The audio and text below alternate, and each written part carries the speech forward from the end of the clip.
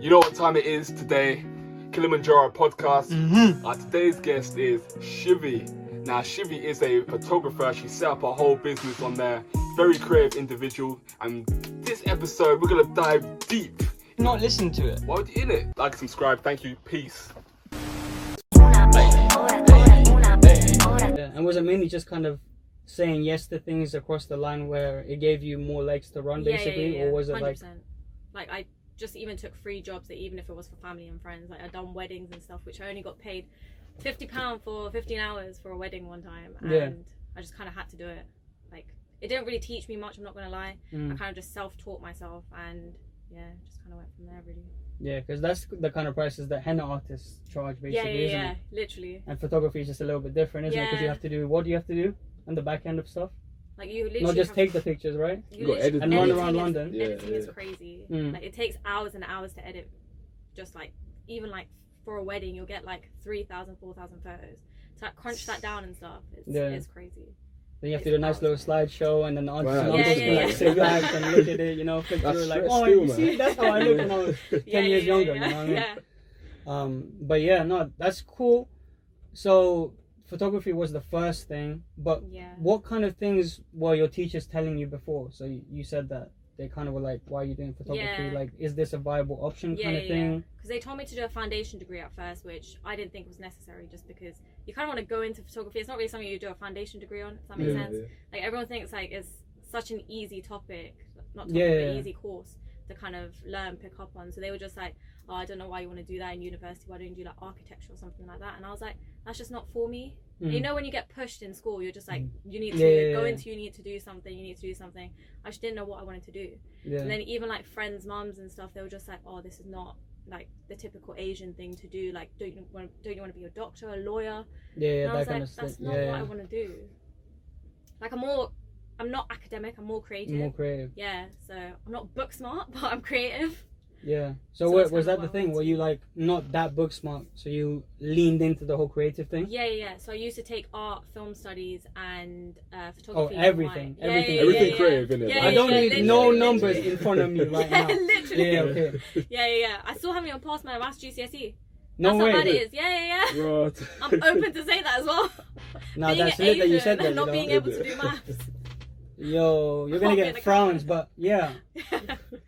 I guess with photography, I kind of looked down at it as well until I had a girlfriend who was a photographer. Yeah. So I was with her for like 2 years, and I did look down at it. I was like, okay, you picked a dumb person subject. You know, you kind of tease your girl when you're in a relationship, right? Yeah. So you're like, oh yeah, no, but I do this and you do photography, innit? Like, come on, like, don't talk to me like that kind of thing. You know, put some respect on my name. But what do you say to people like that?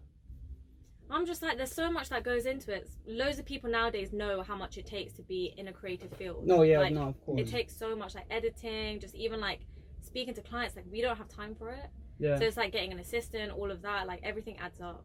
You have an assistant as well? I don't. But I really should get one. You know? I really should get one. Oh, no, you were putting out on your story that, hi guys, I'm looking for an assistant. Yeah. Kind of like loosely putting it out there for the future. Because at events, it's so boring, just being by myself. You need a vibes assistant, innit? Literally, I was in it, exactly. And I was at an event like 2 days ago, and the videographers just weren't talking. I was like, I'm like making conversation with you, but you guys are just like into your work and that's it. And I'm just like, I need someone to talk to. It's so boring. Yeah. That's the thing, isn't it? Yeah. And we were talking about it earlier, right? Like, when you're at your desk job or when you're at a workplace, you kind of don't say anything to people because you want to appear like you have it all together, or you're more organized than you are, or you're scared that people are going to see that you're unorganized, and then you don't say stuff. And I've been in that position in the workplace, right, where I'm like, I'm not going to talk to this person even though they're like opening up conversation, because I want to wait an hour or half an hour so I can do the digging behind what you've asked me, so that I can give you the right result. Yeah.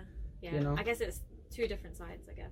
Yeah, but you'd expect that from people in desk jobs, isn't it? Not people who are creatively driven, who are in the field that they want to be in, and they're not saying shit. They kind of have to mingle. Like, come on! You're meant to be vibing, Like, talk to Shivy, where's the vibes, fam? You need the vibes, there's no equilibrium, is it? The equilibrium's off, you see that low, you know? It's not selling yet. Okay, it might be at this point, isn't it? Huh? Is it merch? No, it's not much, it's just, well, I'm trying to make it a clothing line, but for now, I don't really want to buy any branded shit because, you know, back in the days, like, we all kind of get caught with, like, Calvin Klein or, like, you know, Michael Kors watches for girls, for example. We all get caught in that stuff. Right now it's Trapstar, you know, with no source to plug, putting everything out there. That guy is going crazy, you know. We're gonna DM him as well because we DM everyone, you know what I mean? But yeah, no, this has always been my kind of status on WhatsApp or anything, and the ethos behind this podcast. So yeah, that's what it is. Thank you for asking about it in this episode.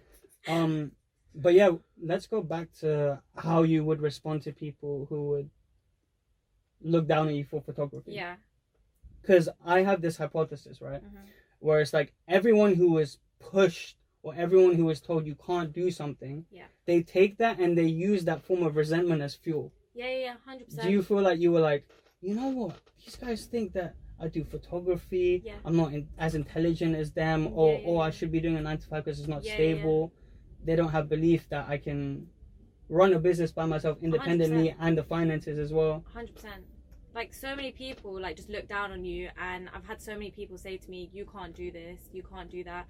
Like, how are you making such an income just by doing photography? And I'm just like, it kind of took me a while to, like, kind of process it and kind of think, like, okay, I can actually do this for myself. So that's, like, last year I started doing it more, because I was seeing someone, and he kind of told me, you need to do a 9 to 5 job if you want this to be, like, a long-term thing. And I was like, it made me think. I was just like, okay. And it was like a. But that's how most guys would. That's how I would think. Yeah.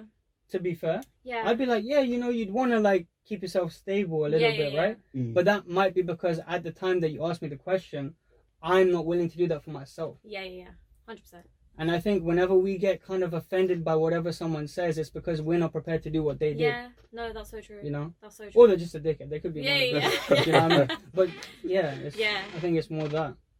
So was that the worst thing someone said to you, or was there like probably not the worst, but it kind of made me think condescending like, things? Yeah. It kind of made me think like, oh, I need to find a job. So then he started sending me work, like as in like Indeed posts and stuff, and I was just like, all right. And then he was like, you're not trying, and I was like, we're in the middle of lockdown, and I'm not trying.